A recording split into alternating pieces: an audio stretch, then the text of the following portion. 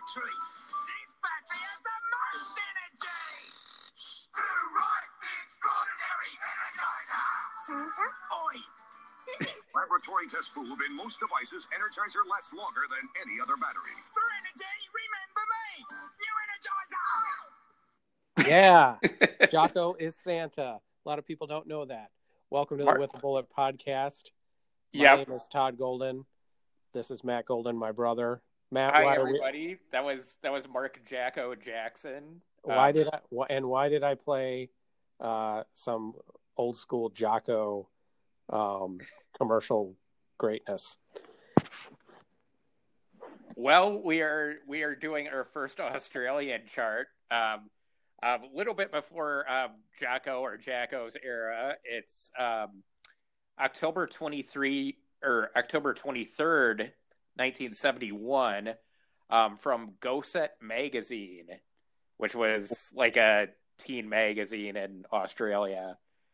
But I kind of picked this, just to do something a little bit different. And Australia has always been kind of like the bizarro version of the States, as far as I'm concerned. So just seeing where they were at in 1971, we already did a 71 U.S. chart. So figured we'd try Australia. Instead of bison, they have kangaroos, and they have even more racism than we do. That is true. That is true. I know exactly what I was doing on October 23rd, 1971. You're about 3 months old then. I know exactly what I was doing. Okay, what were you doing? Shitting my pants. Probably. Just like what I'm doing right now. Right. Yeah, so Australia, I learned a lot about at least early 70s Australian culture. And I learned some things about how diverse they were in their musical tastes, which I would not have necessarily guessed like straight away. So yeah, that is true. That is true. There's some musical styles on here I didn't anticipate. So it was kind of interesting to listen to, as well as, like you said, some bizarro, like I see artists on here that were released different songs here in the States than they did in Australia. There's right. Yeah. I'm looking at that's one of your songs, but let's get with it. Okay. All right. Number 40, The Dawn Song by Billy Thorpe and the Aztecs. This is my first skip. It's kind of like the Moody Blues, but the Moody Blues in kind of a bad way. They did have a connection to the Bee Gees, though. The guy who was the guitarist for the Bee Gees, who wasn't one of the Gibb brothers, was in Billy Thorpe and the Aztecs. Vince Maloney. So they got that going for him. That's way too much information for a skip. I'm sending you to Tasmania. Okay. Okay. You are not allowed on the Australian mainland at all. And you skipped your first song, which is not cool. Right. Yeah. I don't usually do that, but number 39 for you, we have Rod Stewart with Maggie May and Reason to Believe. Well, in a way, that's kind of a technicality, because a lot of people may not know this. I think I sort of knew this and forgot about it, but the actual single released and at that time from the Every Picture Tells a Story album was actually Reason to Believe. Maggie May, which is, I would say, Rod Stewart's best known song. Definitely, yeah. Was not intended to be a single at all. It was the B-side of Reason to Believe. But radio stations preferred playing Maggie May on the B-side, and Rod Stewart's biggest hit was Born. And this was a huge hit. This went number one in Australia, Canada, the US, and the UK. And this was its debut on the chart down in Oz. And this song was only recorded in 2 takes. Huh. I didn't know that. Yeah, it's one of those songs that's so well known, and it's like, really, frankly, it's a good song, but I never want to hear it ever again as long as I live, because it is overplayed. But you don't really learn, it wouldn't be the first Rod Stewart song I'd delve into. In fact, Every Picture Tells a Story isn't even the first Rod Stewart album I would delve into either. although it's good. So it's one of those songs that almost sits above the fray a little bit. Like I don't seek it out anyway. I'm sure a lot of people do, but so. Yeah. Yep. Actually, Never a Dull Moment, which is the album after Every Picture Tells a Story, is my favorite Rod Stewart album. What's on that one? Well, it has You Wear It Well would be the hit off of it. Okay. That's not why, but it has just not any songs that you would know by hearing them on the radio necessarily, but just good. It's basically a Faces album, really, under Rod Stewart's name. So if you've ever heard the Faces, A Nod as Good as a Wink to a Blind Horse. Yeah, I have that one. That's a really great album. It is. Well, Never a Dull Moment might as well be like part 2 of that album. Huh. It actually might be even better, to be perfectly honest. So that's the one to seek out. But then a lot of people are partial to his acoustic era, which is also really good, like Gasoline Alley and stuff. So yeah, his first album, his self-titled album, when he was soulful, which, you know, that's why so many people got disappointed when he basically started selling out to every trend known to man by the late 70s. I mean, because people were like, we know you're good. You don't have to do that. You can have your own voice. But never seemed like Rod was terribly interested in doing that. So, but, oh well. Right.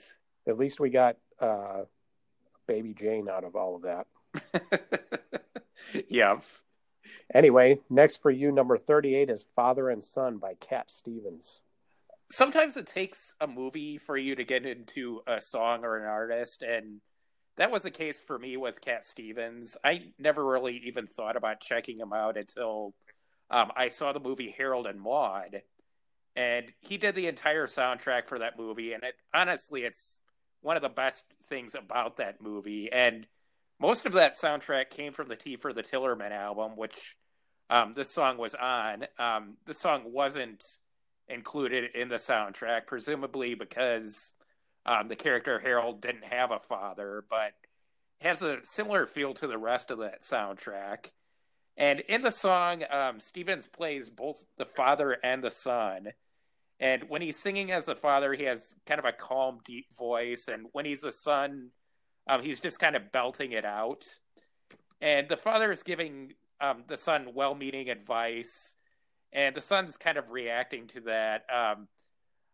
But he's not actually saying any of it back to his father. It's all in his head. He knows he wants to go to a different path, but he doesn't actually have the heart to say it. He's just thinking, okay, that's all right for you, Dad, but this isn't for me. But it actually has kind of an interesting origin. Cat Stevens originally wrote it for a musical about the Russian Revolution. And it was supposed to be a dialogue between a peasant farmer and his Bolshevik son. And not really what I would think of when I hear this song, but sort of imagine that. But that project ended up being scrapped when he got tuberculosis. But it's been covered a lot of times. Johnny Cash actually covered it twice. Rod Stewart, who we just had, covered it. Sandy Shaw, Zach Brown, and the boy band Boyzone covered it. Yeah, I knew that because I have all of Boyzone's albums. Right, and they did a version with Cat Stevens reprising the father part for the song too. So they also did two versions of it.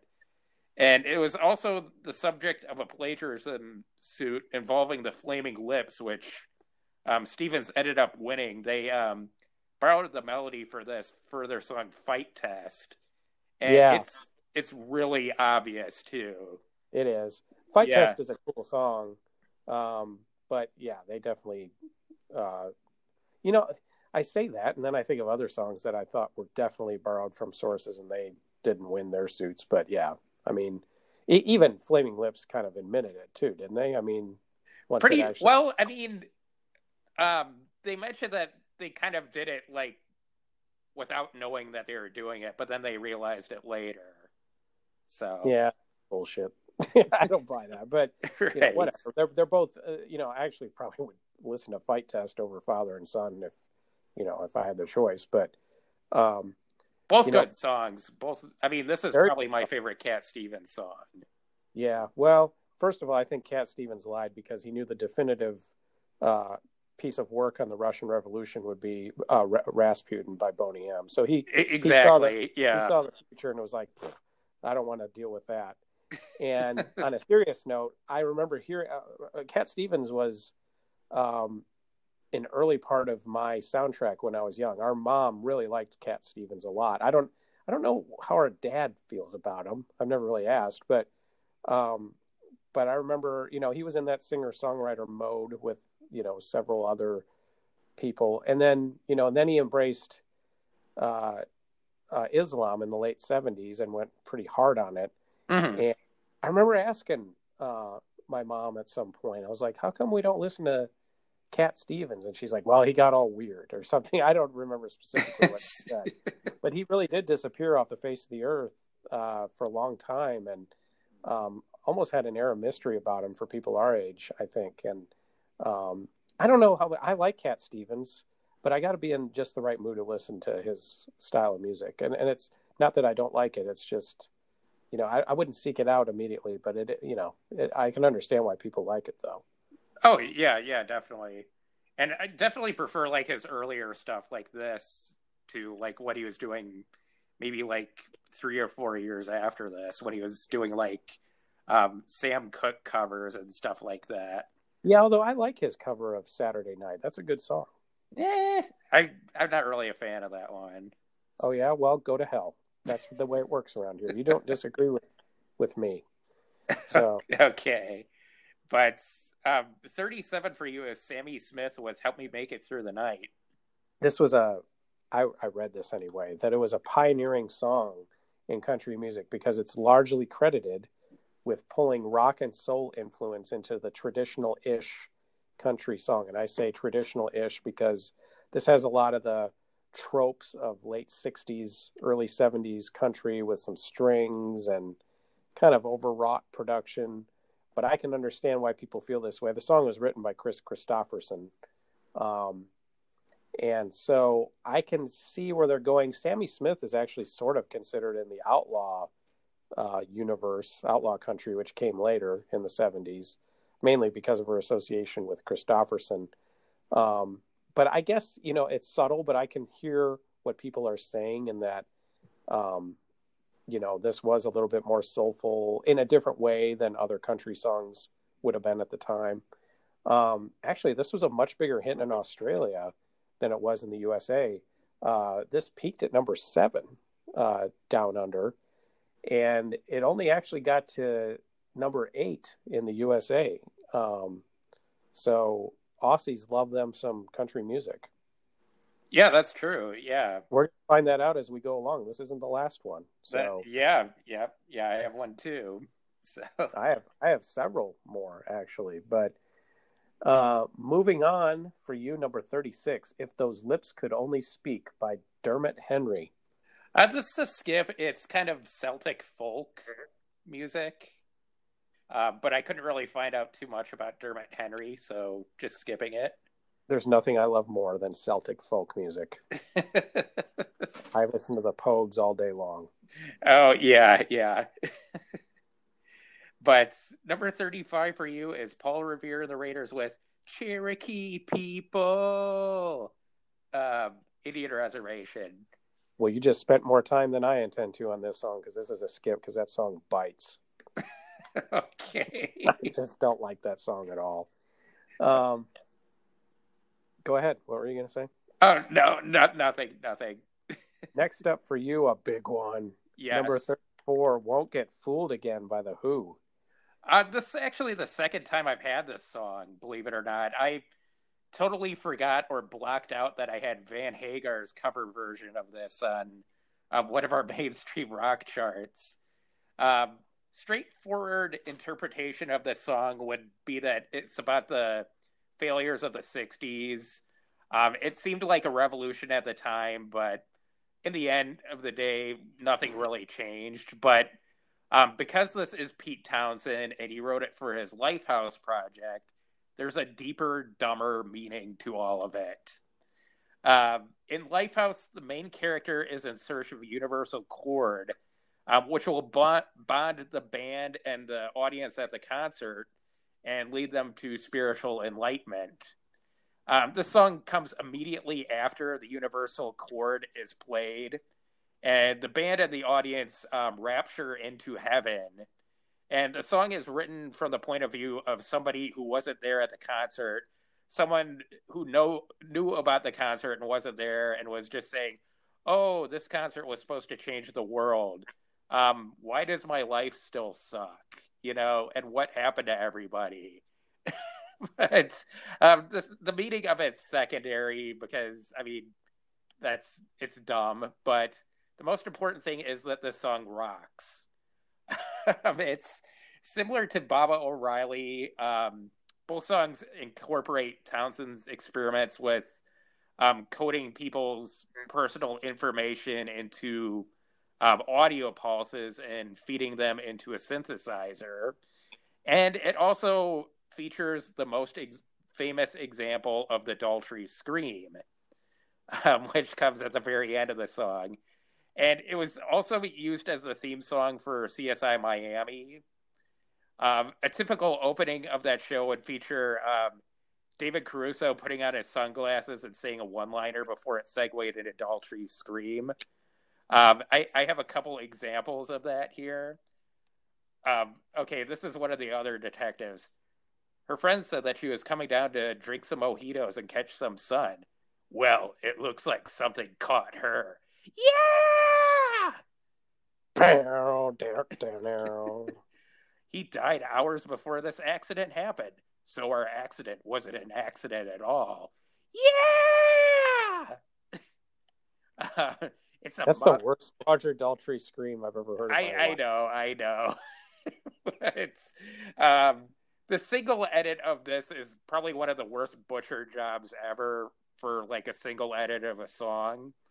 They cut out the last "Won't Get Fooled Again" from the last chorus, and they really awkwardly segue into Daltrey's scream and the "Meet the New Boss, same as the old boss." It just skips the synth solo and the drum solo entirely. And it's jarring. Would be the best way to put it. So maybe that was one cut too far. Yeah. Exactly.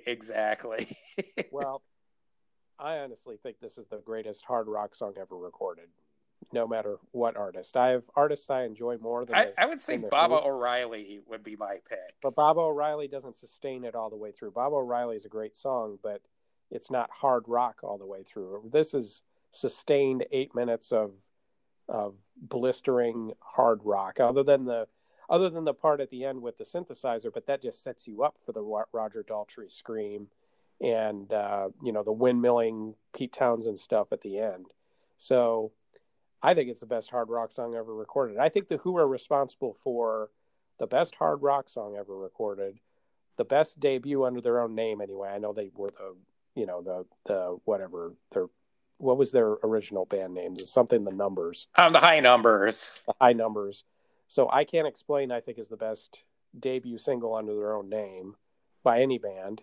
I think that's just such a statement of intent. So they have those two things going for them. And this song, I've like almost literally memorized that last part, like every chord, every note. I just think the Who, also the other thing they're responsible for, I think they have the best single guitar riff ever put on record, which is from the live version of A Quick One from the Rock and Roll Circus. Actually, they hit two different great chords in that, right when it starts, going crazy hard rock right in the middle. And then towards the end, I think that's the greatest piece of live rock and roll footage ever put on record. Oh, yeah, definitely. Yeah. Like the cleaned up one, it's been around for a while, and The Kids Are All Right movie, like kind of a cloudy version of it. They've since HD'd it, and you could and you have more camera angles, so it's that much more kinetic. Mm-hmm. So the Who are responsible for all those things, and like you said, they're also responsible for some of the dumbest shit concepts ever. Like every time I've ever tried to read about the Lifehouse project, I just get weary with it like a third of the way through and I quit because it's so stupid, Yeah. convoluted, and idiotic, and I have no idea what kind of blow Pete Townsend was on when he was conceiving of that project. I know it was inspired by being disillusioned with Woodstock, and after the concert was over, that Maxie Asger's farm was basically trashed, and that Pete Townsend thought was, well, my generation, what the hell, what did we just do? That was the root of it. Yeah. But okay, fine, but then where he took that was so fucking stupid. I mean, I don't know whoever talked him out of Lifehouse, but whoever it was did us all a great service, because some of Pete Townsend's, as brilliant as he is, some of his concepts over the years have just been, really ponderous, to be honest. Pretty much. I don't even like Tommy that much. I mean, Quadrophenia Quadrophenia is a good album, and as a concept, it works, I think, a lot better than Tommy. Mm-hmm. But it's just every time I hear of a Pete Townsend concept, I'm like, and then some of his solo ones too. It's like, oh boy, give it a wide berth. Yeah, but Won't Get Fooled Again is a great song. It's unfortunately everybody kind of recognizes it as a great song, so it's sort of a little bit crossing over into cliche territory. Not because of the Who's fault, but mm-hmm. I know the Indianapolis Colts run onto the field to it and stuff like that. I guarantee they're not the only ones. So, so yeah. But hearing that song for like the first time is a pretty remarkable experience. Oh yeah, yeah. Because it's just unrelenting. It just never stops. Right. Yeah. Exactly. But anyway, number 33 for you, we have Johnny Chester with Gwen. Congratulations. This was actually done with the Australian group Jigsaw, though not the Jigsaw of Sky High fame. Oh, damn. It's Jigsaw, the Australian country band.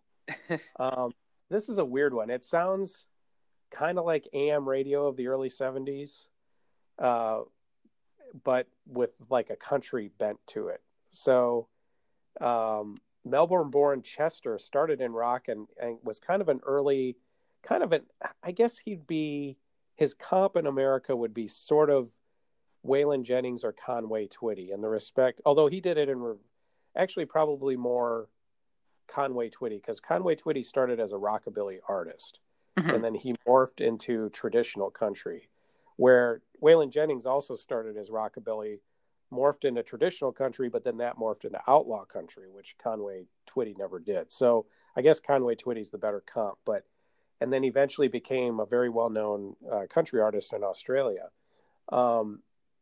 especially in the early 80s when he won 3 straight Country Music Awards of Australia Male Vocalist of the Year titles in a row.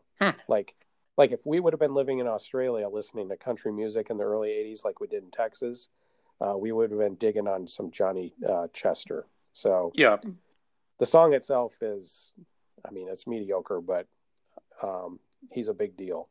Yeah. Yep. So next up for you, number 32, You've Got a Friend by James Taylor. This is a skip. Boring, like the rest of James Taylor songs. I enjoy your dislike for James Taylor. I don't know that I dislike James Taylor as much as you do, but I enjoy your dislike of James Taylor. That's good to know. That's good to know. Yep.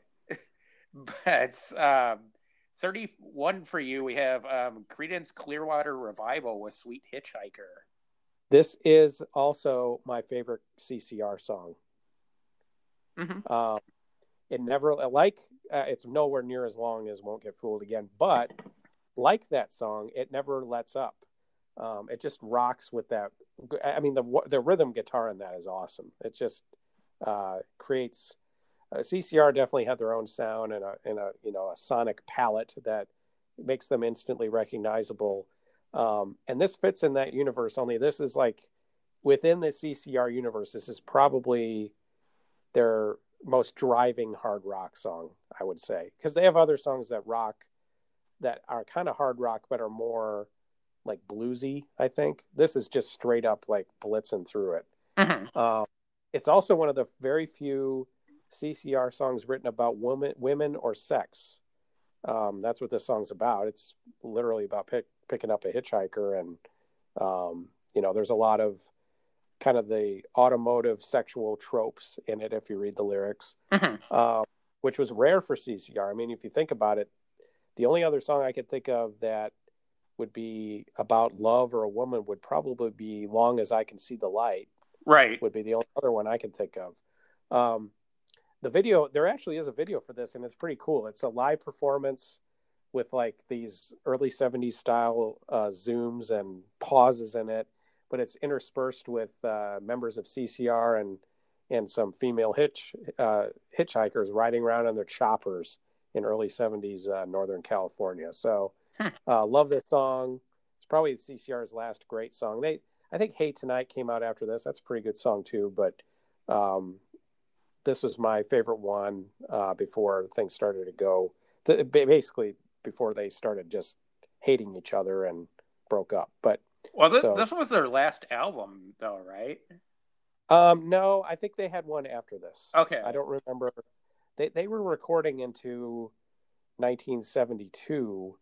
I forget the name of the song, the single that came out. It was more of a low tempo or a slower tempo song that came out in 72. Was it Someday Never Comes? Might be. Okay. Yeah.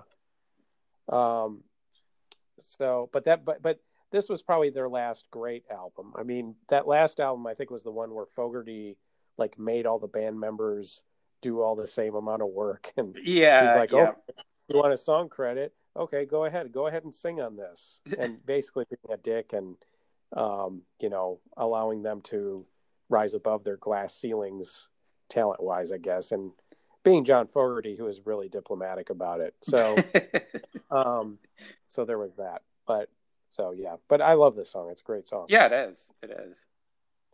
That leads us to my long distance dedication. That's right. All right. So since this Australian chart only had a top 40, it did have an album chart underneath it, but I think it only went to top 10. I think you're right. Yeah. So that allows us to go explore other charts. So I went to the U.S. album chart for mine. Okay. And at number 144 this week in 1971 on the U.S. Billboard album chart, Maggot Brain by Funkadelic. Oh, I noticed that one there. I kind of figured that you're going there.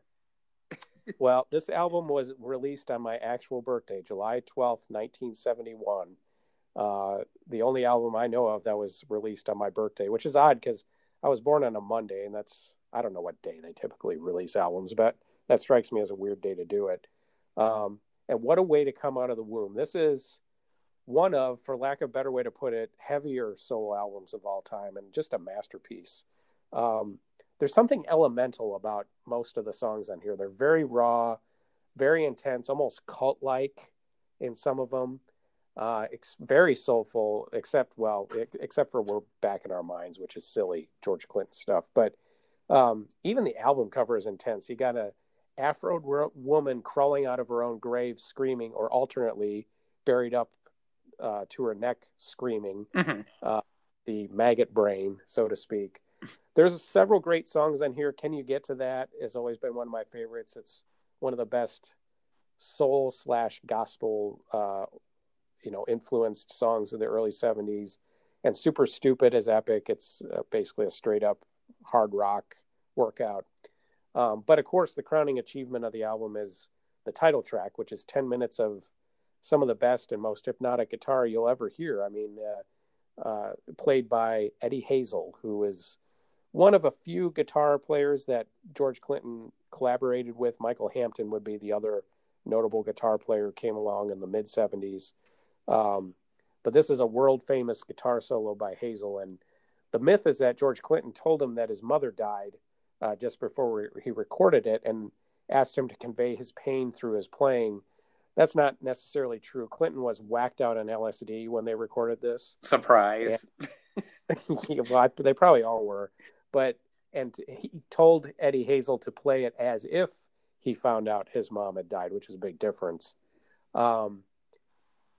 Clinton gave it this. Clinton is, you have to credit him though for making the song what it is, because he first of all, he stripped out, the song actually was recorded with the whole band, and there is a version of it that has, I listened to it, that has the full band on it. They released it when they re-released Maggot Brain about 10 years ago, and it's not bad. But if you're, we're so used to the original that all the other like weirded out funkadelic instrumentation of the time is distracting. Mm-hmm. And Clinton recognized that when Hazel recorded his solo. He was like, okay, this is some good shit. So he stripped, other than the drums at the very beginning, which are very echoey and spooky, he stripped everything else out. And basically, so it's a straight up just guitar only song. And he said in his book that he echoplexed it several times on top of itself, which gives it a really weird reverb and vibe to it, outside of the raw solo itself. And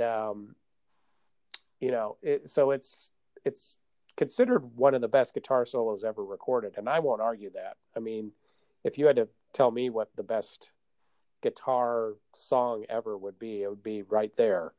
Matt and I lived in Northeast Ohio for a time, and this song is a tradition there. It's played right around midnight by, used to be played by WMMS, but they changed their format, and one of the classic rock stations took over the tradition of playing this right around midnight on Saturday nights. Mm-hmm. I think at 1:30 in the morning or something like that. I think they play it earlier now, but that was the first time I ever heard it, and I was blown away. I mean, it's sort of, I guess the best way I could describe, if you've never heard Maggot Brain, is it sounds like the Dolung Bridge scene in Apocalypse Now looks. Okay. Well, yeah. I mean, it's just like it's hellish in a way, but also pretty. Yeah. This album peaked at 108 in the U.S., and I'm really shocked it actually got even that high. But it's appreciated as a masterpiece these days. And I dedicate this to rising above it all before I drown in my own shit, which literally from day one is what I've been trying to do. Yes, I didn't know it, but it's like my inspiration coming out of the womb. So, yeah, it is a really great album. So, yeah. And, of the early Funkadelic, most of Funkadelic actually broke up after this album. And it was really just Clinton, Bernie Worrell, who played keyboards, and sort of Eddie Hazel, who came in and out of the band. He had drug problems, so he would emerge and reemerge pretty much through the whole life of P-Funk before Hazel died. But so this is really the last stab of the original version of Funkadelic before George Clinton made them. By the late 70s, there was Lord knows how many people recording under P-Funk. But but it's really cool, and glad it's appreciated in its time. I've actually had that album for a long time now. I got that one pretty early on, but yeah. So anyway, moving on. Number 30 for you is right in the mode of Funkadelic. How Can You Mend a Broken Heart by the Bee Gees. You don't really think of the Bee Gees as being an Australian act, but they really were. The Gibbs moved to Australia when Barry, Robin, and Maurice were all kids.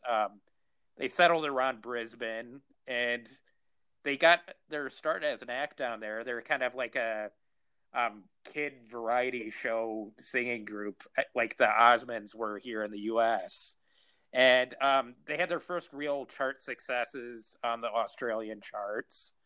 But like a couple of other Australian acts coming up later, they found out that they had to leave Australia if they wanted to actually make it outside of Australia. So they split for England, and as far as I know, none of them ever moved back. But this was a few years down the line from that, and they had like their early success, but they had split up in the interim, and Robin went off and did his own thing for a while, but they were back together as a trio, and this was their big comeback hit, and it was a huge hit. It was number one in the U.S., and It's a duet between Robin and Barry. It's a ballad. They had their fair share of ballads over the years, but this is a little bit more easy listening than the rest of them. They actually offered it to Andy Williams first. It's a little bit more in his ballpark than it is the Bee Gees, but they decided to keep it anyway. And they wrote this and Lonely Nights, which was another big hit from the early 70s for them, in the same rehearsal, which was like their very first rehearsal after getting back together, which is pretty impressive. They came out swinging, and it's been covered by a lot of people. The best version of it is by Al Green.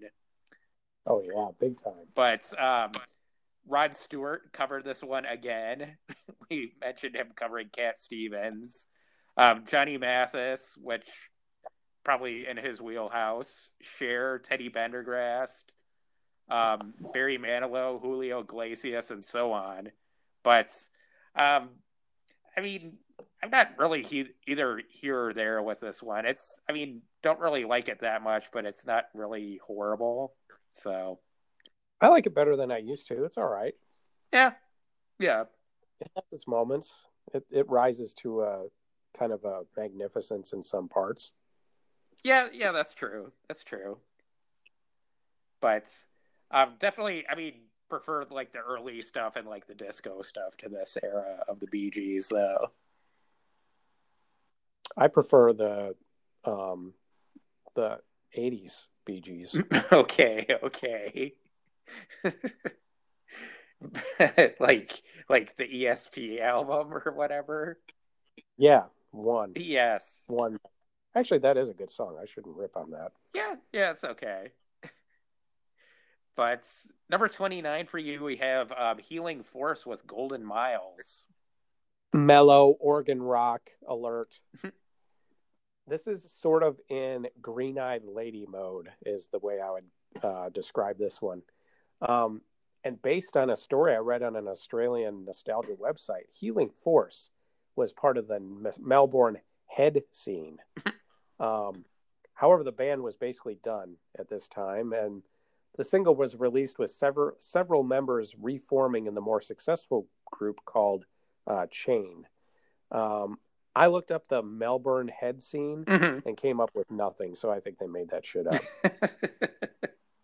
But it begs the question, what is the best song with our last name in it? But this ain't it. I'd probably say Golden Slumbers by the Beatles. That's the first one that popped in my head. You jerk. That's also my vote. Maybe Golden Years by Bowie. Golden Slumbers is better. Golden Years is a good song, but yeah. What about Jim Morrison saying in the American Prayer Poem that there'll be great golden copulations? Sure. Yeah. I'm not making that up. He really did do that. He did. I remember hearing it. Oh, next up for you. I'm like, Matt, tell me the next song. Number 28 is Mammy Blue by Joel Dade. It's a skip. His name's actually Joel Dade, and he's French. Oh, is he French? Okay. And this isn't the last French one we have either. Yeah, that is true. Yeah, but this is a skip. A cover of this was actually on the U.S. charts this week. But that's all I'll say about it. Mammy Blue sounds vaguely racist to me. Yeah, the song isn't really racist, but yeah. But 27 for you is Dusk with I Can Hear the Church Bells Ringing. Australian girl group alert. Yep. Actually, not really. Dusk were actually American and were formed by Peggy Scintilla, who was in the Angels, the group who did My Boyfriend's Back. So she is the one of the singers on that. She also sang background on Lou Christie's Lightning Strikes, which is pretty prominent. That's almost like a duet. Dusk was formed by the same record label that formed Tony Orlando and Dawn. Get it? Oh, okay. Oh, see what they have that go in there? It's not a bad song. When I read the song title, I was like, this is going to be a skip. This is going to be horseshit. Like, some dopey, almost like Schlager style Euro, like wedding song. But it's actually not very bad at all. Honestly, it's kind of an early 70s update on the early 60s girl group sound. So add in some more instruments, but same vibe. So, Okay. and there were girl group-ish songs out in the early 70s. They weren't necessarily all by girl groups, but the same kind of sound. So this fits right in.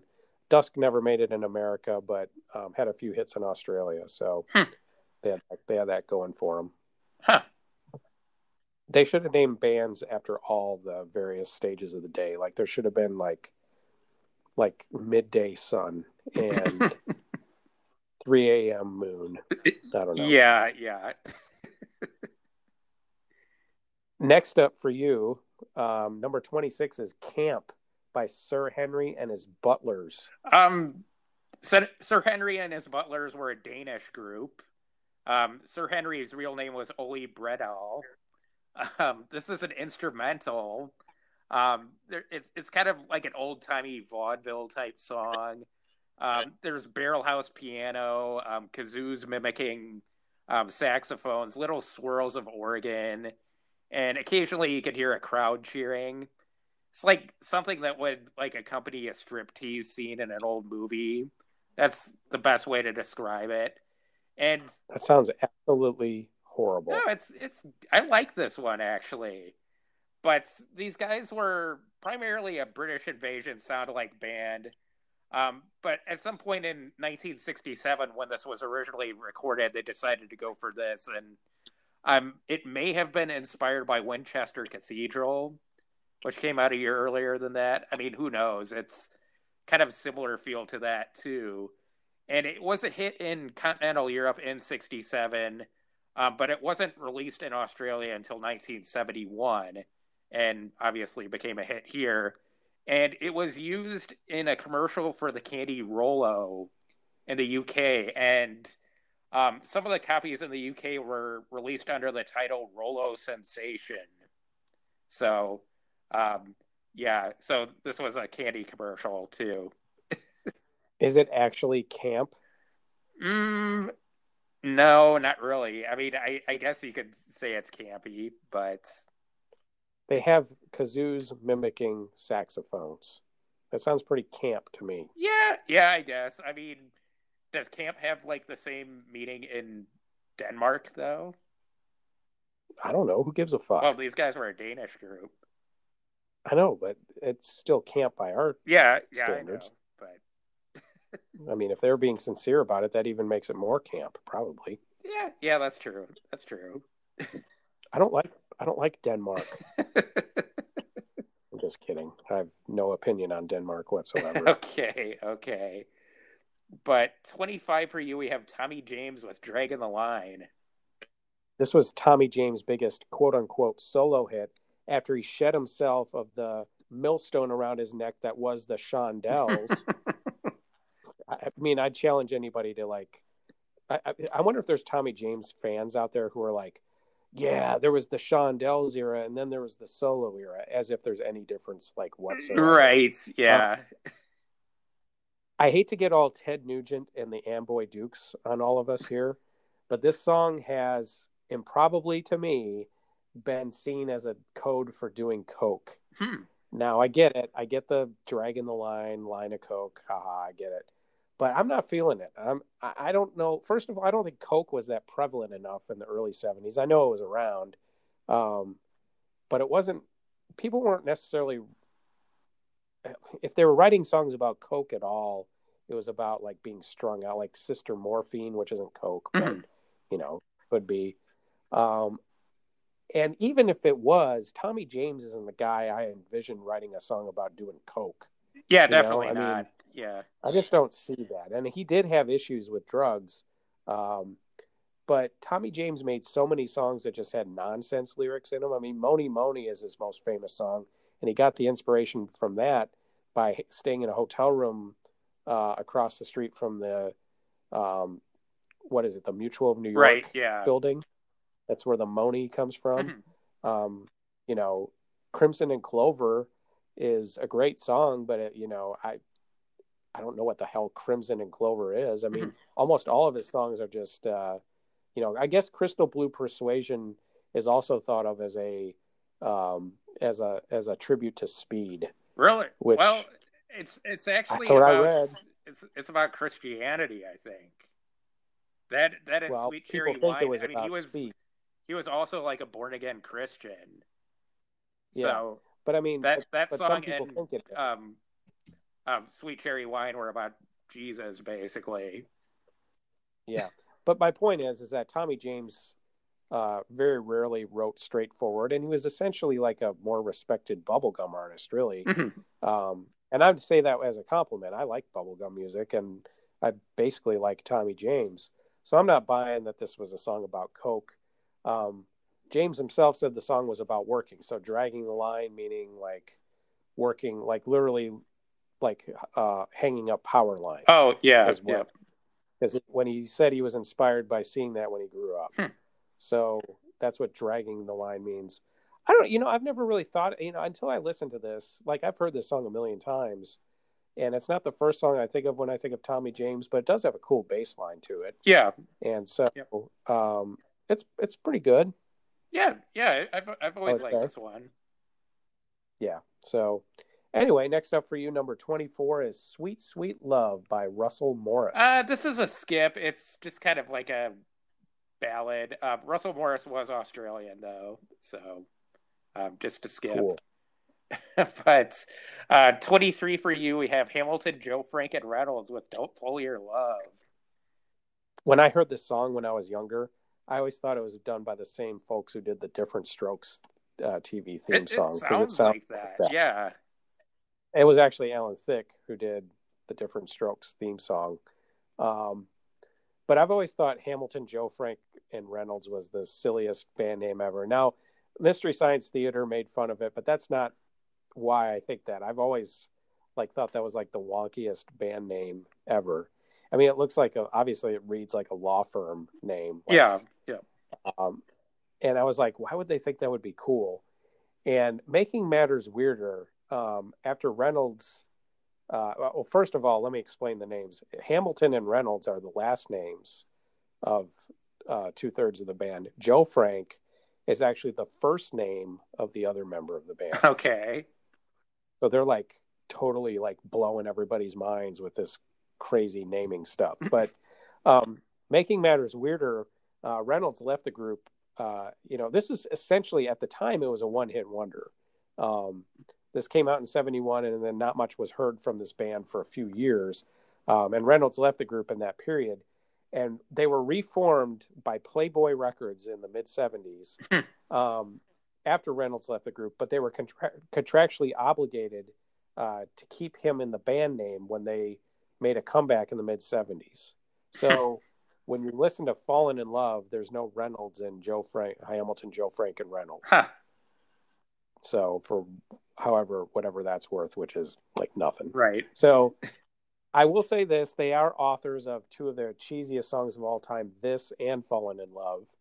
That is true. And for that, I do salute them for their AM radio cheesiness. Yes. Yep. Because I actually get a little fired up when I hear the horns that start this song. It's like, oh yeah, we're going to get a nice slice of 70s cheese right now. Right. Yep. Like and the lyrics are terrible. It's like flying off in that big white bird. That kind of stuff. Yeah. Maybe I should join Hamilton, Joe Frank, and Reynolds. I think I nailed that one. Yeah. You should. Yeah. You should be the Reynolds. That'd be really. I could be Reynolds. I could be any one of them. I could be Joe Frank. Yeah. Anyway, next up for you, number 22. This is a good one. Eat at Home / Smile Away by Paul and Linda McCartney. Paul's in rock mode in both of these. Just simple, sloppy, driving rock music. It's pretty similar to Helen Wheels, which came out a couple of years after this, trying to do the same thing with these two. But that song was a little bit more polished than these. These I mean, are just like totally sloppy. And part of that is just that Linda is pretty like prominently featured on the harmony vocals on this, just like way up in the mix. I mean, she's kind of notorious for having a terrible voice, but and here it actually kind of works. And I mean, both really good songs, and it wasn't these weren't released as a single in the UK or the US. Paul opted to release two other songs in those countries. The UK, he picked "Backseat of My Car," and in the US, he picked your favorite song ever, "Uncle Albert Admiral Halsey." God. Yes, and this song is better than both of those, and kind of by many miles. right. And I'm kind of surprised that he just didn't pick this one for everywhere, and actually kind of surprised that "Too Many People" from the same album wasn't one of the choices, because that's honestly one of the best post Beatles solo songs ever. But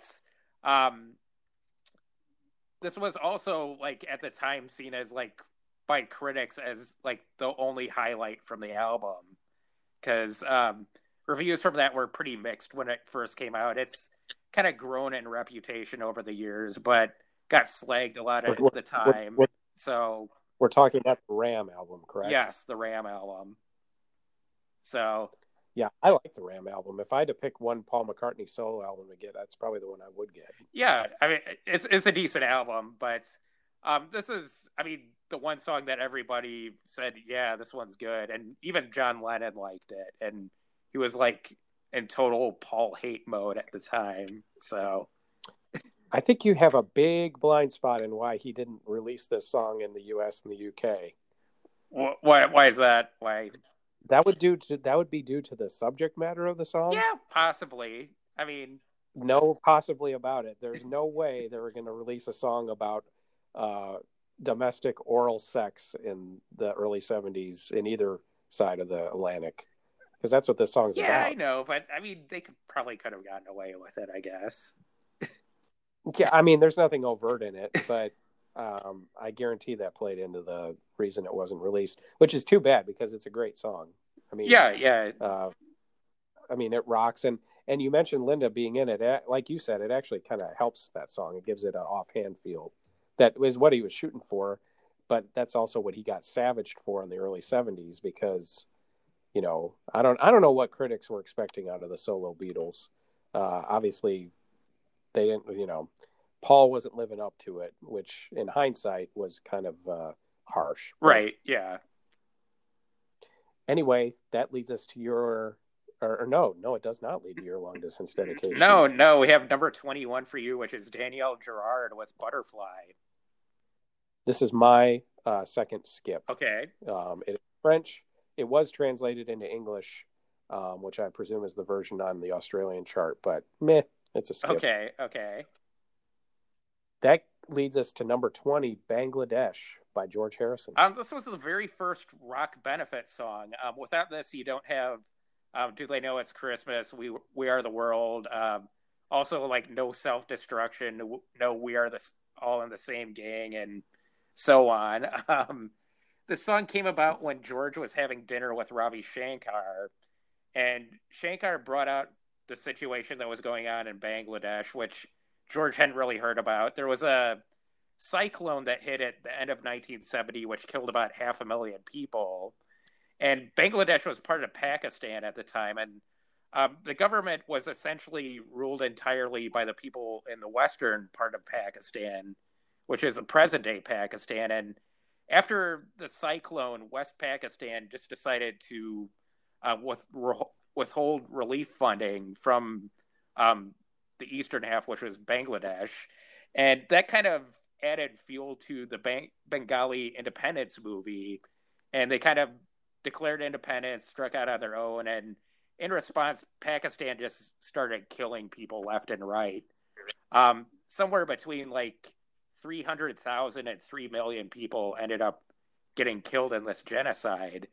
And after Ravi was done telling George this, he asked him if there was anything he could do to help. And George almost immediately started organizing the Concert for Bangladesh, which featured appearances by Ringo, Bob Dylan, and Eric Clapton, and this was its theme song, and it's more or less slapped together. It sounds like a All Things Must Pass outtake. He doesn't really go into what was going on in Bangladesh in the lyrics, other than people are dying and it's a mess, which is total understatement. And the single, the concert, and the film of this ended up raising somewhere between $10 million, but due to like shady dealings by Alan Klein, who was George's manager, and the fact that they didn't register the concert as a charity, most of that money ended up getting held in escrow by the IRS for about a decade. So none of the money did make it to Bangladesh. It did make it to Bangladesh, but it didn't make it there until like the mid 80s. But I mean, it's not really a great song, but I guess it did some good. So I learned everything I knew about geography from a set of encyclopedias we had that were published in 1971, I want to say. This is before your time, Matt. This is before we had the world books later. And so every bit of geography, even today, it's like I still want to call countries by what I learned out of that book, because I read that stuff cover to cover and learned about all of it. Yeah. And to this day, like Bangladesh, it's like, nah, even though they had, as you noted, every reason to form their own country, because, of course, Pakistan itself was kind of a mistake of history in the first place in terms of how it got split up. But I'm still like, man, it should still be West and East Pakistan. And right. Beijing should still be Peking, which is what it was called when I was really young, even on the news, like up until the early 80s. They called it Peking. Yeah. And they call Bombay Mumbai, right? Or is that Calcutta? I think Bombay is Mumbai. Yeah, Bombay is Mumbai now, and Calcutta is Kolkata, I think. Kolkata, right, which is what it was called before it was anglicized. And I'm also mad at you because when you listed off benefit things, you didn't mention hearing aid. I should have mentioned that. I should have mentioned the Canadian version, Northern Lights, also. So, yeah, and the version of Mercy, Mercy Me, the Ecology with Belle Biv DeVoe in it. Yeah. I don't think Sudden Impact made the cut on that one. I don't think they did either. We should do a whole show dedicated to finding Sudden Impact. Yeah. Matt, that leads us up to your long distance dedication, this time on time. I jumped the gun on the last one. So what do you got this week? I'm going with number 2 on the Hot 100 this week, which is Superstar by the Carpenters. Okay. And like a lot of Carpenters songs, this was a cover. The original was done by Delaney and Bonnie, and it was written by Delaney from Delaney and Bonnie along with Leon Russell. And the idea for the song came from their mutual friend, Rita Coolidge, who suggested to them that they should write a song from the groupie's point of view. And this song is basically just that. A woman, a groupie, falls for a guitarist, hooks up with him, hears his song on the radio, and wants him back. The original version actually was called Groupie, too. And they put it out as a B-side. And shortly after that, Russell and Rita Coolidge ended up in Joe Cocker's backing band. And they brought this song with them, and it ended up on Joe Cocker's Mad Dogs and Englishmen album under the name Superstar, with Rita Coolidge on lead vocals. And that album was a pretty sizable hit, and one of the people who ran out and bought it was Bette Midler, and she decided to cover the song on one of her very first appearances on The Tonight Show. And one of the people who tuned into that was Richard Carpenter, and this was the first time he'd heard it. He wasn't really a Joe Cocker or Delaney and Bonnie fan, which isn't really surprising. But he liked what he heard, and he thought that it would be good for the Carpenters. And this wasn't the first time that Richard Carpenter got a song idea from TV. We've Only Just Begun was originally a bank jingle. But he took the song, he made the lyrics a little bit less risque because, I mean, it's the Carpenters. But otherwise, it's very faithful to the Delaney and Bonnie and the Cocker versions. And all three versions of the song are great, but Karen Carpenter kind of puts this one over the top. She just does a really great job of like selling the role of the woman, basically pining away for this guitarist. And supposedly she did it all in one take, which is pretty amazing. This is a great song, and I should probably mention that I was introduced to this by the Sonic Youth cover. Which is a good version, actually. It is a good version, but Richard Carpenter really hates it, apparently. Well, of course he does. I don't know if that just has to do with the song itself or the fact that they did kind of like a tongue-in-cheek tribute to Karen on one of their albums that came before that made him dislike it. Right. I forgot they did do that, didn't they? Yeah, they did. But, I mean, really great song, and let's see, I'd just like to dedicate this to sad guitars, I guess. Okay.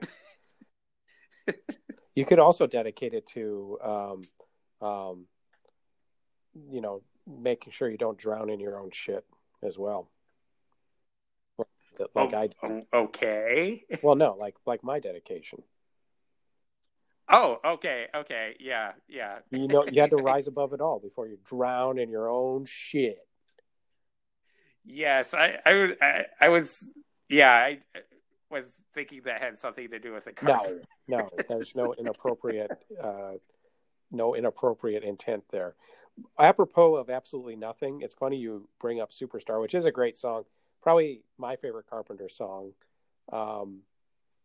Because it's, even though it's maudlin, it's not maudlin like bad maudlin, it's good maudlin. But I was on the Guardian website yesterday. I think it was the Guardian, and they had a story about how COVID has affected a Carpenters cover band and how they can't get any venues. Oh, really? I didn't see that. It was either the Guardian or maybe it was when I was researching this chart, and it was an Australian news source. But the picture that they had with it was hilarious. I mean, this cover band where both people tried their best to look like Karen and Richard Carpenter, and the Richard Carpenter guy had this little toy dog like in his pocket, like his shirt pocket, not his pocket. And it just cracked me up. It's like they're really digging the bottom of the barrel for COVID stories if you were down to Carpenter's cover bands.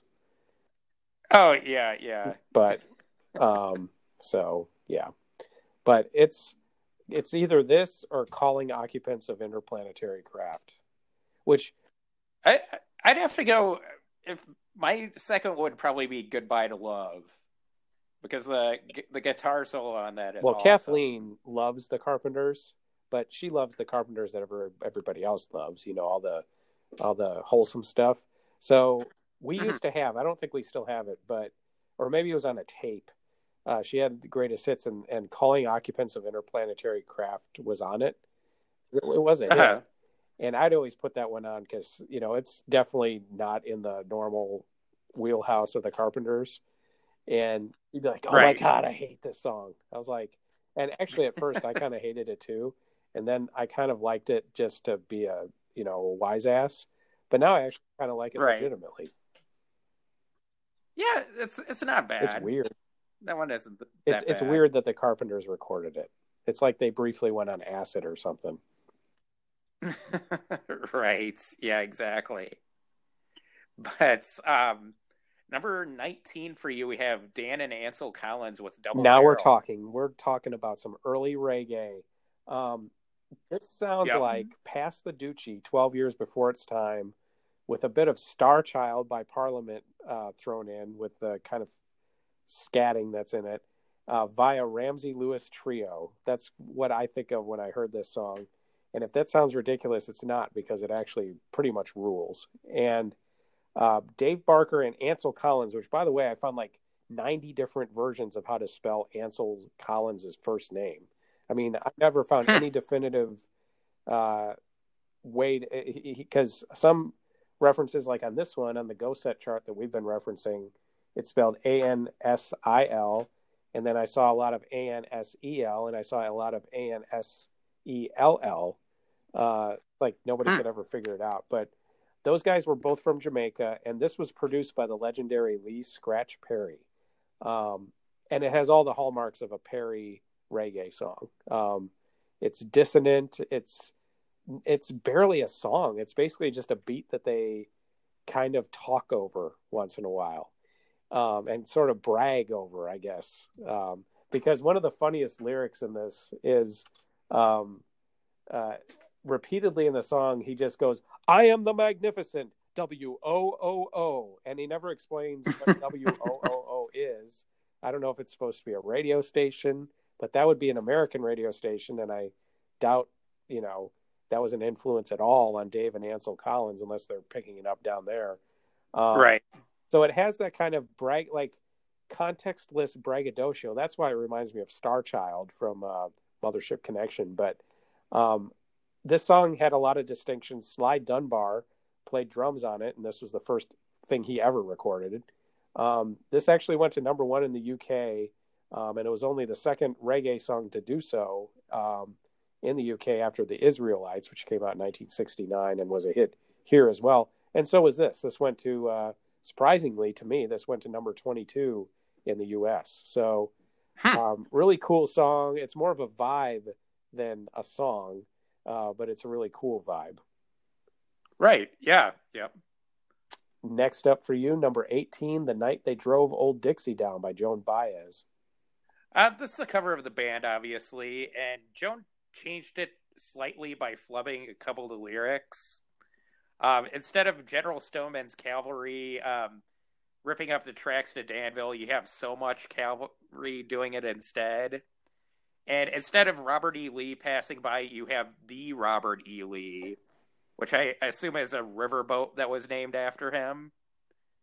It's also considerably more upbeat. Instead of Virgil Caine kind of mournfully remembering how he lost his job on his railroad, his brother, and how Robert E. Lee stole his best firewood, he's cheerfully remembering how he lost his job, his brother, and that a crew from a riverboat named after Robert E. Lee stole his best firewood. Joan Baez is usually much better at interpreting songs than this, but this one's a total dud, and apparently Levon Helm also really hated it, and actually gave it as a reason why he didn't perform it after the band broke up. But it was the biggest hit of her career, though. Actually went top 5 here in the U.S., here and in the U.S., and it was actually one of only 2 top 40 hits that she ever had, which I was kind of surprised to find out. The other was much better than this, Diamonds and Rust, which is kind of a Bob Dylan diss track. But yeah, it's it's funny. Not really that great of a cover. When I was younger, this was my exposure to this song, because back in the 70s AM radio, you would hear this song quite a bit. I remember hearing this song quite a lot, even by the time I could remember hearing songs in the mid to late 70s. And so this was my context. It's kind of proto Helen Reddy is, I guess, the way I would describe it, kind of. And,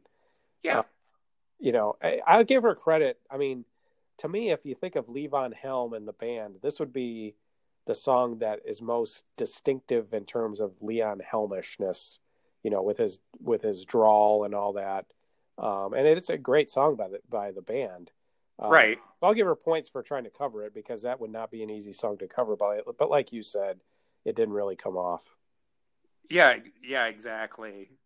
And I actually, I mentioned the part about the Robert E. Lee to our dad when this was on the radio when I was in the car with him, and he had never noticed that before. He was like, "Oh God, why did she do that?"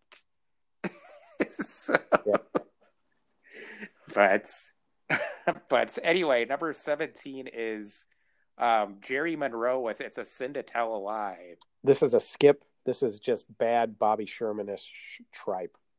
Okay.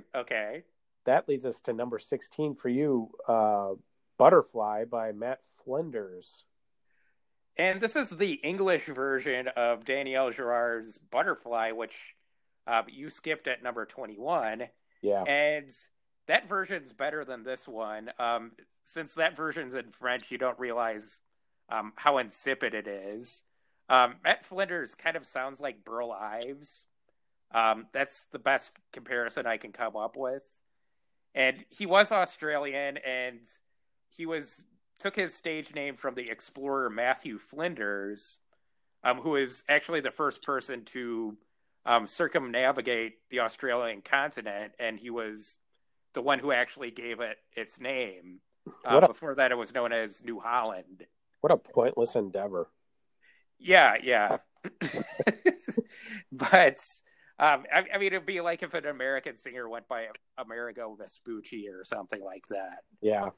But I did find one clip of this from Australian TV, and the most interesting part about it was that it's really obvious that Australia was way behind us in terms of broadcast technology, because it looked like something from the 50s, like a I Love Lucy episode, or like the Honeymooners or something like that.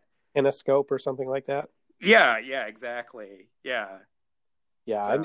I noticed in the Australian TV clips, they were all in black and white. Every single one of them I looked at from this period.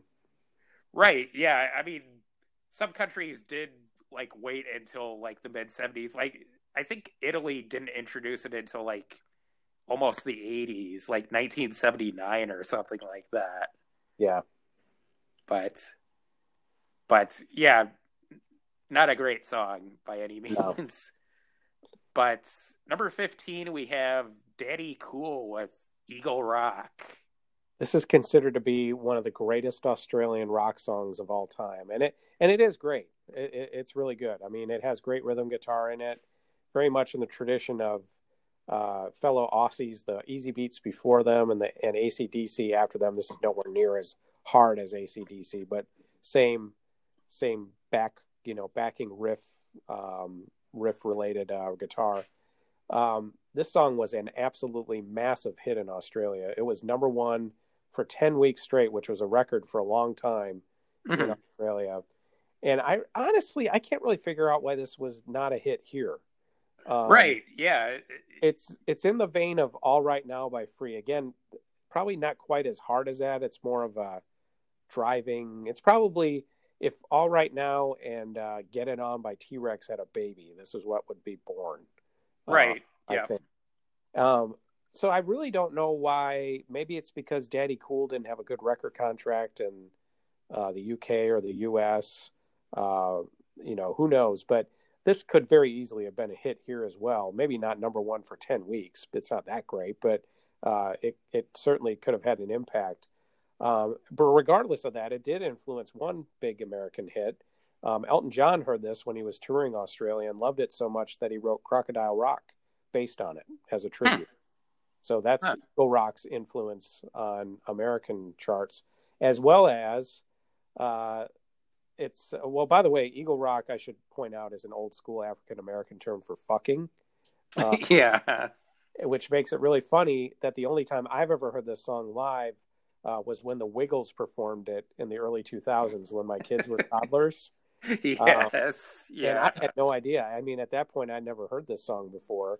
I thought it was a Wiggles song. And I was like, oh, this song kind of rocks by the Wiggles. Because it's a relatively faithful version of it, to be honest. So faithful that the Wiggles actually got Daddy Cool lead singer and the guy who wrote this song, Ross Wilson, to sing it on the record. They made him into an honorary Wiggle.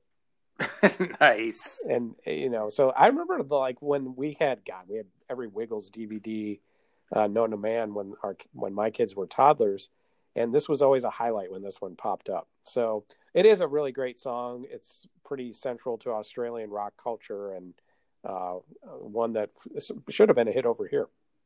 Oh, definitely. Yeah. Next up for you, speaking of somebody I've already referenced today, Number 14 Yes. is I Don't Know How to Love Him by the recently deceased Helen Reddy. Right, yeah. Like the Bee Gees, Helen Reddy was an Australian expat. She was originally from Melbourne, but she moved to the U.S. in the 60s after she won kind of like an American Idol style contest in Australia. And there was a prize that was promised to her that she would get a chance to record a single in New York. But when she showed up at the record label in New York, they basically just slammed the door in her face. But she decided to stick around anyway and took a few years to establish herself in the States. But she eventually ended up getting a one-off single deal with Capitol Records. And around the same time, one of the executives from Capitol saw Jesus Christ Superstar and thought that the song I Don't Know How to Love Him would have the potential to be a massive hit. And the guy was determined that he was going to be the person who got it on the charts first.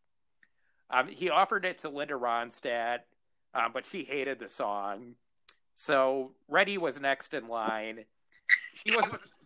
She wasn't really a fan of the song either, but she agreed to do it as a B-side, and she totally knocked it out of the park. I mean, it was really obvious to everyone involved that it shouldn't just be a B-side, and had a pretty slow rise up the charts, though. It took about 5 months for it to crack the top 40, but once it did make there, MCA, who owned the rights to the cast recording, noticed it there and decided to put out Yvonne Elliman's original version as a single. And those two versions kind of had a race up the charts. And Reddy ended up winning. She made it to number 13. Elliman stalled out at 28, but she should have won because her version's better.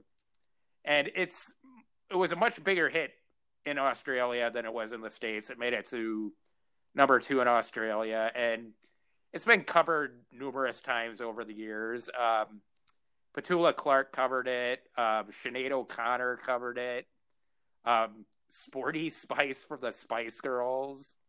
And both Agnetha and Frida from ABBA covered it. So kind of a standard. And it was spoofed in Mr. Show also by the actress Jean Triplehorn in their spoof of Jesus Christ Superstar. But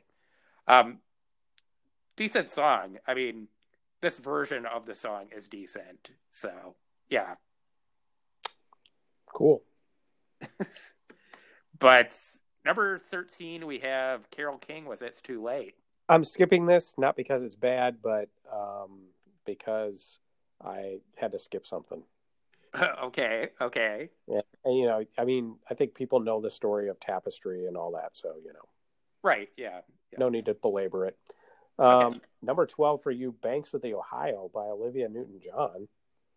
And like the Bee Gees and Helen Reddy, Olivia Newton-John was also an Australian expat in 1971. She was living in the UK at the time, but unlike the Bee Gees and Helen Reddy, she eventually moved back. This was when she was in the country phase of her career, and she's tackling the bluegrass country standard, The Banks of Ohio, which was written in the 19th century, and it's a murder ballad. And the gist of the song is that Olivia and her boyfriend go on a walk along the banks of the Ohio River, and she ends up stabbing him because he won't take her for a wife. Lyrically, it's a lot darker than anything you'd expect from Olivia Newton-John, but she's still like as upbeat and cheerful as she is on like all the rest of her songs. So, a little bit of a contrast there, but this was her first number 1 hit in Australia and her second appearance on the Hot 100 in the States. She was actually on the Hot 100 this week. Her cover of George Harrison's If Not For You was the first. But this was kind of the start of her career. And, I mean, it's an Olivia Newton-John song. That's pretty much all you can say about You know what they it. should have done with this? They should have gone all early 70s variety show style. And they could have had Olivia Newton-John do this song, and Neil Young do Down by the River like as a mashup, like 70s variety show style. Yeah, and then they could have gone into Ohio after that. And they could have done another song that I have coming up as well. Yes. But number 11 for you, we have T-Rex with Get It On, or Bang a Gong, Get It On. This is a skip because... Really? Well, let me explain. So we do these podcasts in 2 takes. And as we were between takes, I was like, oh shit, I only skipped 4 songs. Oh, okay. And I didn't want to skip Double Barrel or Eagle Rock, so this got skipped. Huh. It wasn't. This is a skip because I'm an idiot. Okay. I didn't intend to skip this. I would have skipped one of the other songs earlier. However, I do want to let this out, and this is literally the way I wrote this. This is clearly inferior to Power Station's cover from 1985. No, And I have in parentheses, you are wrong about and that. you've already right on cue. I said in parentheses, triggers Matt. I can read you like a book. Yes, yeah. Although I do think the Power Station version is awesome. So there.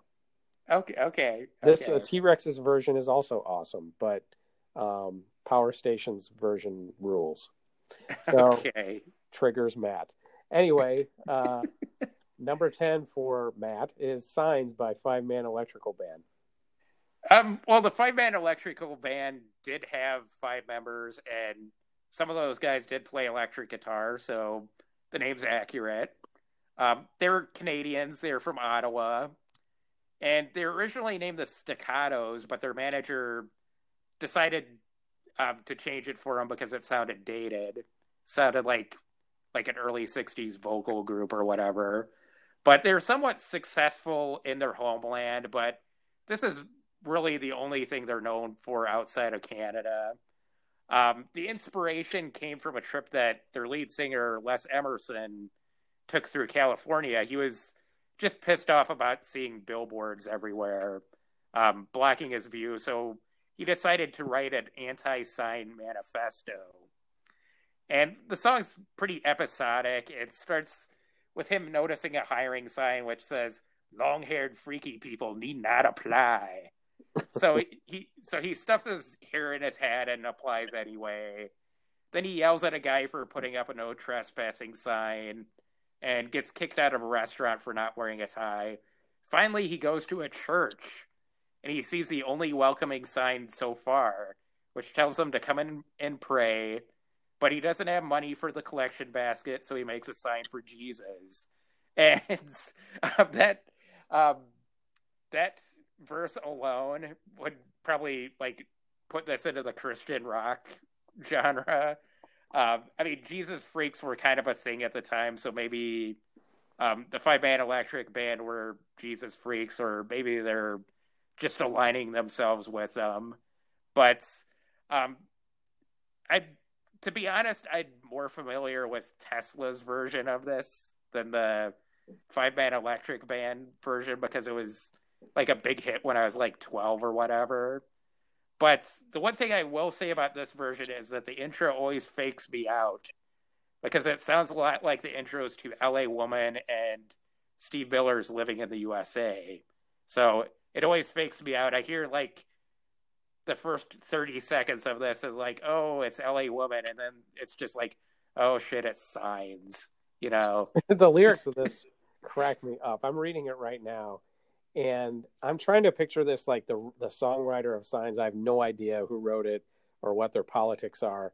But this just strikes me as somebody who's a future MAGA. I just... Oh, definitely, yeah. You know, it's like at the time they were really, you know, it was... Because it's really a whiny-ass song. It is. And, you know, I picture the person who wrote this being the guy who's on the other end of the lyrics. Like, he would shoot the dude when he hopped his fence, or... I'm picturing the first verse in particular as some sort of mask-wearing thing instead of the long-haired freaky people. Like, oh, yeah. Guy shows up with a mask, and I ain't going to hire you because you're wearing a fucking mask, that kind of thing. And then the whole church part of it at the end. It's really... Yeah.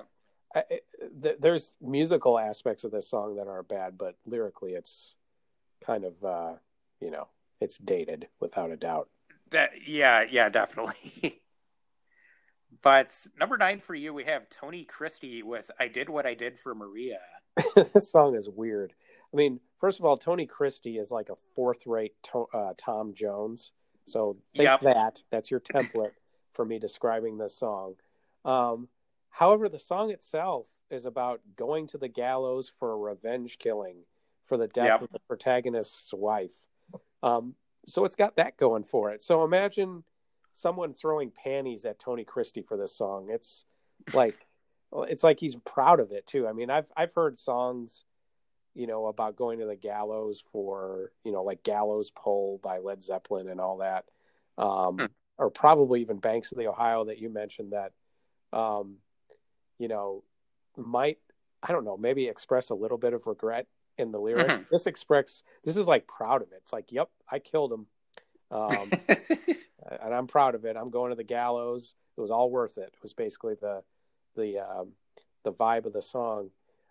It's quite a slice of something. I mean, it's also got what I can only describe as dissonant French horns in the middle of it, which is even weirder keep in mind, this is like fourth-rate Tom Jones pop music, basically. Add to that, in the video, Christie is singing in front of what looks like a happy bandstand in a park, kind of what the set looks like. Or alternately, for those who know this reference, it looks like the Hello Milwaukee Smiley logo from the nice. Channel 12 promos. So this is one of the weirder songs I've had on here because, and because it's fifth-rate Tom Jones, it's sung with all that gusto. So all of the, lack of any regret about killing, doing the revenge killing, just comes through even more so. It's a weird one. Yeah. This one was pretty weird. Anyway, that leads us up to song that couldn't be more polar opposite in tone. Number 8, "Never Ending Song of Love" by Delaney and Bonnie. Kind of mentioned Delaney and Bonnie a little bit in my long distance dedication. They were husband and wife duo. He was a session musician who got a start on the TV show Shindig, and she was a former ICAT. She was actually the first white ICAT. And they're probably best known for who they were friends with. They're tight with Eric Clapton, George Harrison, and Leon Russell. And they collaborated quite a bit with all three of them. I mentioned that they wrote Superstar with Russell. And they also wrote Let It Rain with Clapton. But this was the first hit that they had on their own. And the concept of the album that it came from was that they were trying to recreate the jam sessions that they would have at their hotel room after their shows. And this sounds like it. It sounds like it was recorded live, but it was probably recorded live in the studio. You can hear people like hooting in the background and stuff like that. And it's pretty simple, like campfire sing-along style country song. And since I mentioned some of their friends earlier, this album did feature a lot of their famous friends. I'm assuming a lot of them appeared on this song too. Russell was on there. All of the Derek and the Dominoes were on it. Graham Parsons was on it. Clarence White for the Byrds and so on. But it's also been covered a couple times on the country charts, or by country artists. Ended up on the country charts. The Osmonds had a country hit with it, and it was actually Crystal Gale's very last hit was a cover of this. But it's a decent song. I mean, it's not really, either good or bad, really.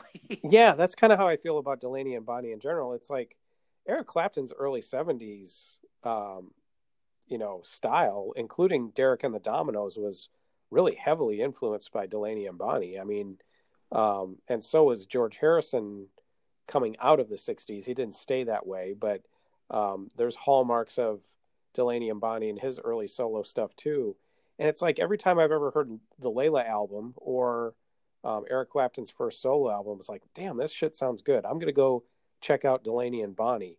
And then I do, and it just, something just doesn't, it's not bad, but it doesn't grab me the same way. Right. Yeah, exactly. Yeah.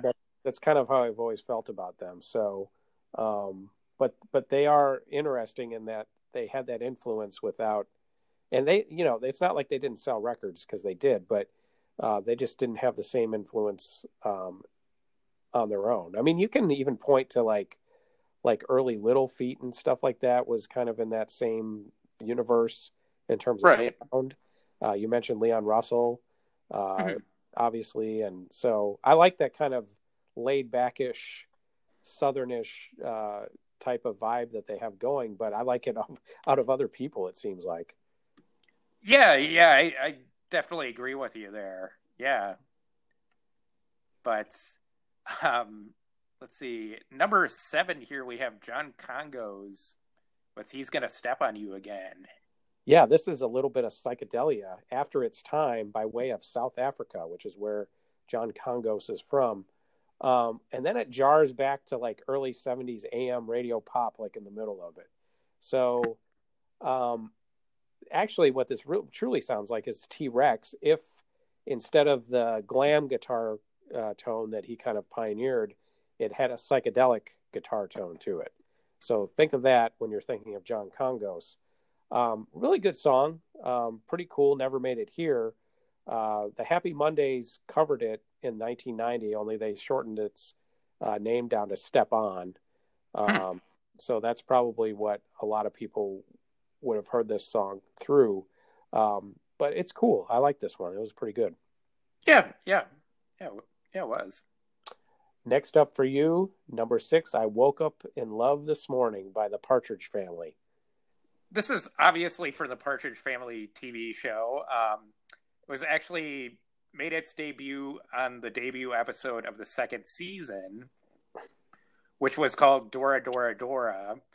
And in that episode, the Partridges learned that their manager, Ruben... Ruben. I love Ruben Cade. Yes, yeah. But he booked them as a backing group for a beautiful singer named Dora, who can't really sing. And I'm assuming, like, David Cassidy, like, developed a crush on her or whatever. But the episode is also notable because it was the debut of the Come On Get Happy theme song. And it was also the debut of the second Wise Ass Chris. So it has that going for it. But this is Bubblegum, which is to be expected for the Partridge Family. And like all their songs, it only features David Cassidy from the group on the TV show. The Wrecking Crew and the Ron Hickling singers are backing him up here, not Danny Bonaducci or Susan Day. But it was written by the team that wrote Tony Orlando and Dawn's Knock 3 Times and Tie a Yellow Ribbon Around the Old Oak Tree. And this song's better than those. I actually like this one more than I Think I Love You. It's kind of a decent bubblegum song. And Weezer actually covered it. They did like a really super half-assed cover of this on one of their like late 2000 albums, which isn't that great. But I mean, this is about the best you can do with the Partridge Family here, this song. So, if I named a band, I would call myself Ruben Kincaid. Yep. I probably wouldn't really do that, but it sounds cool to say it. Yeah, that's true. I mean, he was like the archetypal, like sleazy manager, I guess. Yeah. I might actually call myself Vic Ferrari. Yeah, there is a band, like a local band in like Northeast Wisconsin that is named Vic Ferrari. That sucks. Oh, okay. Back to the drawing board. Yeah, they're like a regular at like Rib Fests and like brat fries and stuff like that. Damn it. I'll have to find a different TV character to name a band after. Right. The Shmoo Baby. Oh, that'd be good. I could go with that. Yeah. But number 5, and this one is a total doozy here. Tom Clay with What the World Needs Now. So Detroit DJ Tom Clay asks kids questions about segregation and hate, and then plays audio clips that sort of embodied the strife of the time, and they're played over a pretty cool instrumental of What the World Needs Now, which is, of course, a Bacharach David song. Basically just the horns from the slow horns from that, which that part of it's okay. And then it's also played over a much, much, much, much, much less cool version of Abraham, Martin, and John, which sounds like it was recorded for like the Sonny and Cher show or something like that. It sounds awful. Yeah. This is a piece. I can't even call this a song because it's not really a song. There are times in it where it's pretty powerful, like the audio they play from the RFK assassination is, heartbreaking to listen to, especially knowing that it was the second Kennedy assassination of the 60s. But unfortunately, it's also cheesy all at once with some really silly sound effects that kind of introduce the various Abraham, Martin, and John moments of the song. Mm-hmm. They do this little like shimmering reveal, like, here we go, we're about to play RFK getting killed for all of you. And it's like, it kind of ruins the song. Actually, and it can be poignant, but all of the production of it really takes a lot away from the power that they were going for. And I have to admit, Matt, I still don't know what biggery is. Yeah, I'm referencing that, and it's actually a cool idea that Tom Clay had. He talks to little kids and asks them stuff like, "What's segregation?" I don't know what segregation is, and he asks, "What's bigotry?" And the kid goes, "I don't know what biggery is." Yeah, I don't know what biggery is either. But those kids wouldn't have been too much older than I am, so I was an infant at the time, but I mean, if this had been recorded in like 1974, you could have. It was like kids that age, so yeah, compared to me anyway. Yeah, this one popped up on like a rerun of like the top 40s that I listened to like maybe about a year ago, and I was like, "What the hell is this?"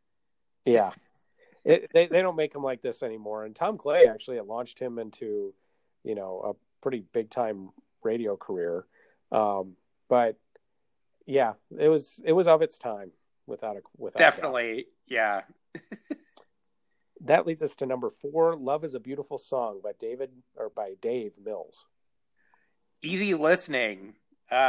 We covered Schlager in our German episode, and this is basically an English language Schlager song. It's like something you'd hear on like Lawrence Welk or something like that. Dave Mills was from South Africa.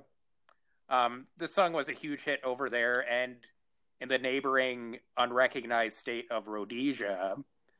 And that makes sense because this sounds like something that people who are pro-apartheid would be into, because it's basically one of the whitest songs ever. Yeah. He does also look exactly like Matt Flinders, so it's possible that they might have also been the same person. So, but yeah, this one, not really that great, but they loved it in Rhodesia. So. That's another country that I learned in my early encyclopedia that I'm like, Zimbabwe? The hell is that? Right. Like, it's Rhodesia. They have a white and green flag. I'm surprised that they would even have that version of Rhodesia, because I think they were like officially South Rhodesia. Well, but this caught right between independence and, when Zimbabwe was formed in 1980. So I caught a very brief period of time. Okay. It was called, Zambia was Southern Rhodesia. Zimbabwe was Northern Rhodesia. Are you sure about that? I think it's reversed. I'll bet you $10. Okay. Zimbabwe is Northern Rhodesia. I'm almost certain of it. Okay, let's look this up here. You look it up. And while I mentioned that, I also believe Belize should be called British Honduras. Yes. Was Suriname in there, or were they still like Dutch Guyana? No, they were British Guyana. Suriname was Dutch Guyana, right? They were both, their various colonial powers. Let's see. Northern Rhodesia was Zambia. Oh, well, Southern Rhodesia was Zimbabwe. man, flipping. Just shoot me. That's anyway, moving to number 3 here, we have Susan Rae with LA International Airport. Well, as I mentioned, I really had no clue how big country was in Australia. This is a country song. Susan Rae was a country singer, and it was a much bigger hit in Australia and New Zealand than it ever was in America. It hit number 2 in Oz and number 1 in New Zealand, actually. It only got to number 9 on the U.S. country chart and never made the top 40 here at all. It's not bad. It's kind of like I said, if Help Me Make It Through the Night was kind of an evolution in country, this is what it was evolving from. So, but it's actually not too far apart from that. That brings us to the Wikipedia fun fact of the week. Okay. This week, sponsored by Unintended Consequences. Quote, Susan Rae, who has been retired from the music industry since 1986, made a rare public appearance to sing her hit at a concert at the celebration and to be on hand when a proclamation was issued to make this song the official song of LAX during the 50th anniversary of the actual LA International Airport.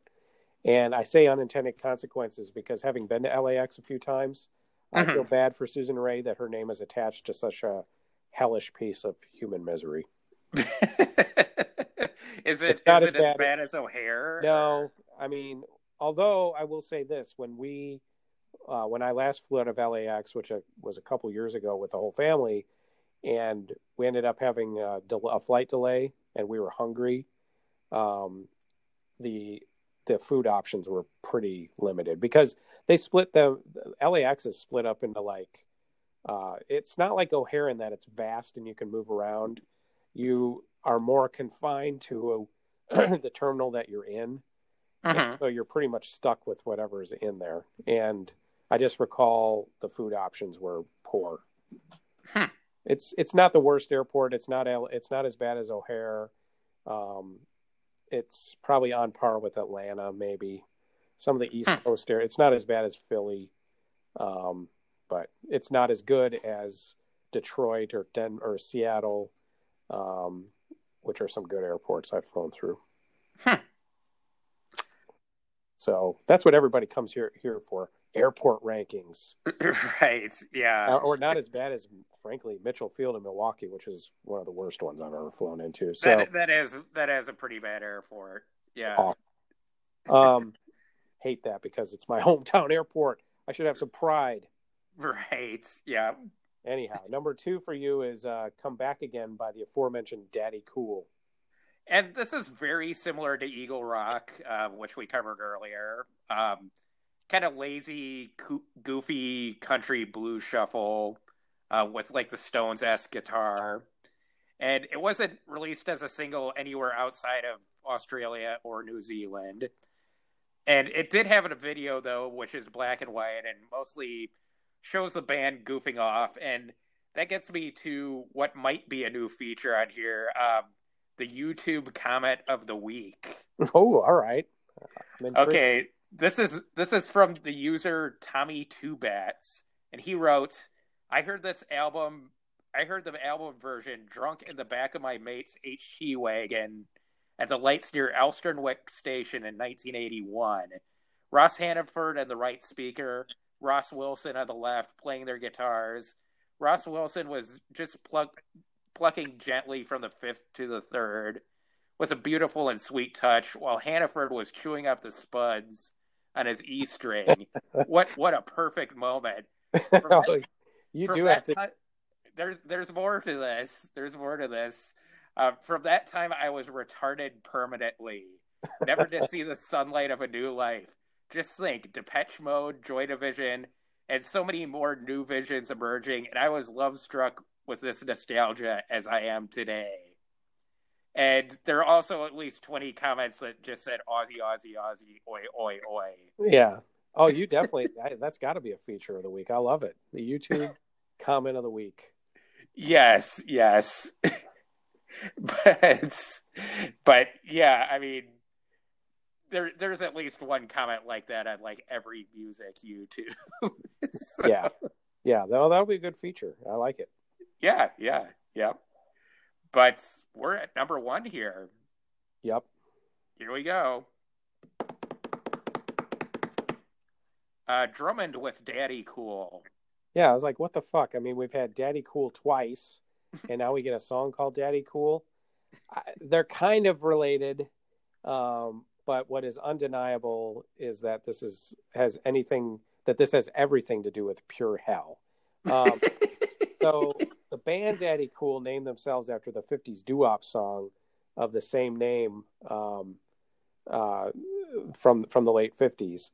And so Daddy Cool, the band, was popular in Australia. So Alison Gross, who was an Adelaide band, that's not a person, that's a band, decided to do a tribute to the band by recording the original Daddy Cool song, the doo-wop song. Okay, right? So wrong. They, for some reason, decided to record it as a novelty song in the style of the Chipmunks. Yep. And as we've established here before, I hate the fucking Chipmunks with the power of 1,000 suns. But I didn't know how bad it could be until I heard a second-rate rip-off Chipmunks, which is what this is. It's even more irksome that the original Daddy Cool song is a pretty good doo-wop song, and they just shit all over it for fun. It's like, right. Let's take all the cool stuff that's in Daddy Cool, kind of the call-outs and doo-wop stuff, and let's make it a little, like, wacky.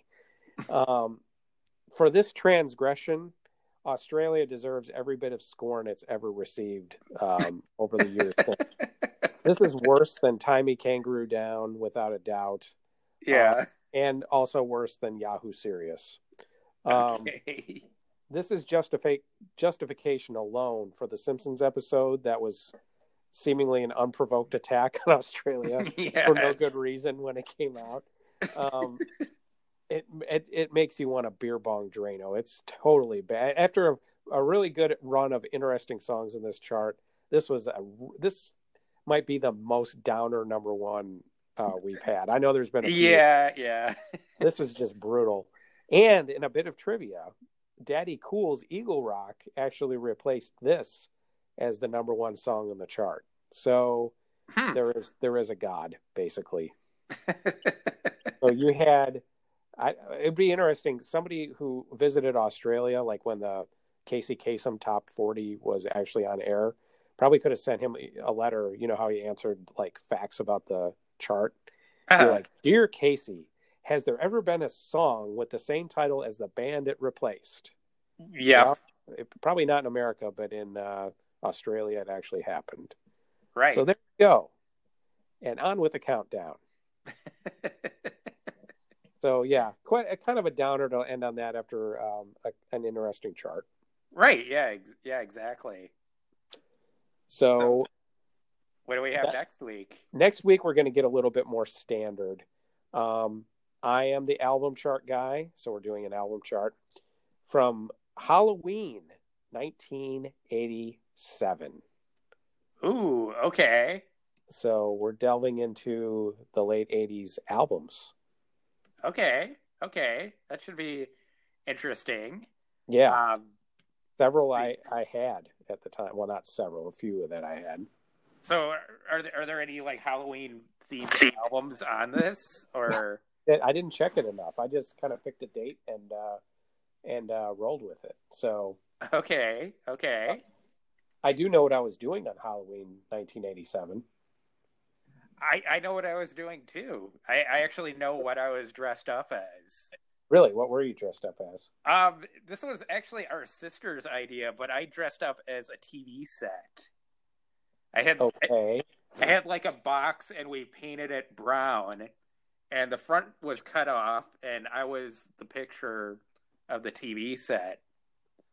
And one guy refused to give me a candy because I wasn't on the station that the Pacers were on. I kind of remember that outfit now that you mentioned it, but I'd forgotten about that. But that's funny that he didn't give you any candy over that. Yeah. I think they would have been on Channel 4 back in those days. Maybe he worked for Channel 4 or something. Could be. Maybe it was literally one of the Pacers, because we had several Pacers living in our neighborhood at the time. Yeah, that's true. Vern Fleming and Clark Kellogg. And one of the other Pacers did. Jerry Seasting lived in the neighborhood for a while. Oh, really? Huh. Wayne Gretzky lived in our neighborhood before we were there. Hmm. Did you know that? He lived in Eagle Nest. I didn't know that. Huh. Yeah, well, supposedly. I mean, yeah, when he played for the Indianapolis Racers of the WHA. Right. Wonder if he hung out at the Eagle Nest pool at all. Probably. He would have been young enough to at that point. Yeah, that's true. That's true. Probably. Wouldn't have been out drinking unless, it's not like the Racers were like popular in Indy. I mean, I'm trying to picture like a teenaged Wayne Gretzky showing up in Broad Ripple, like, "Oh, let me into the bar. I play for the Racers." Like, who?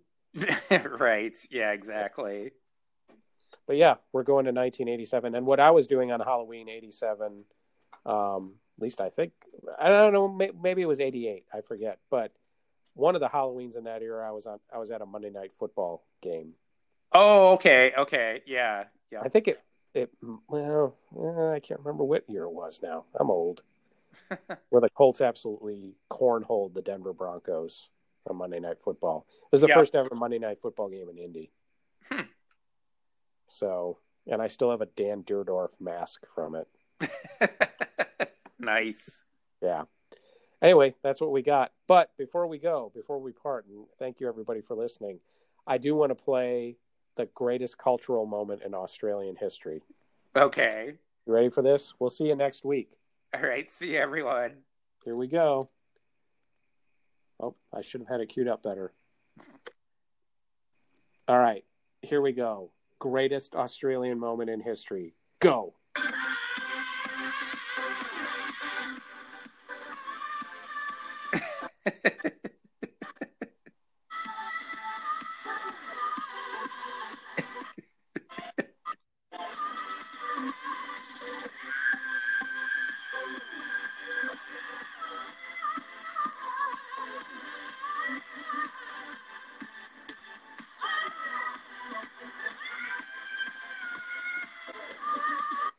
See, I should have guessed that they love country music.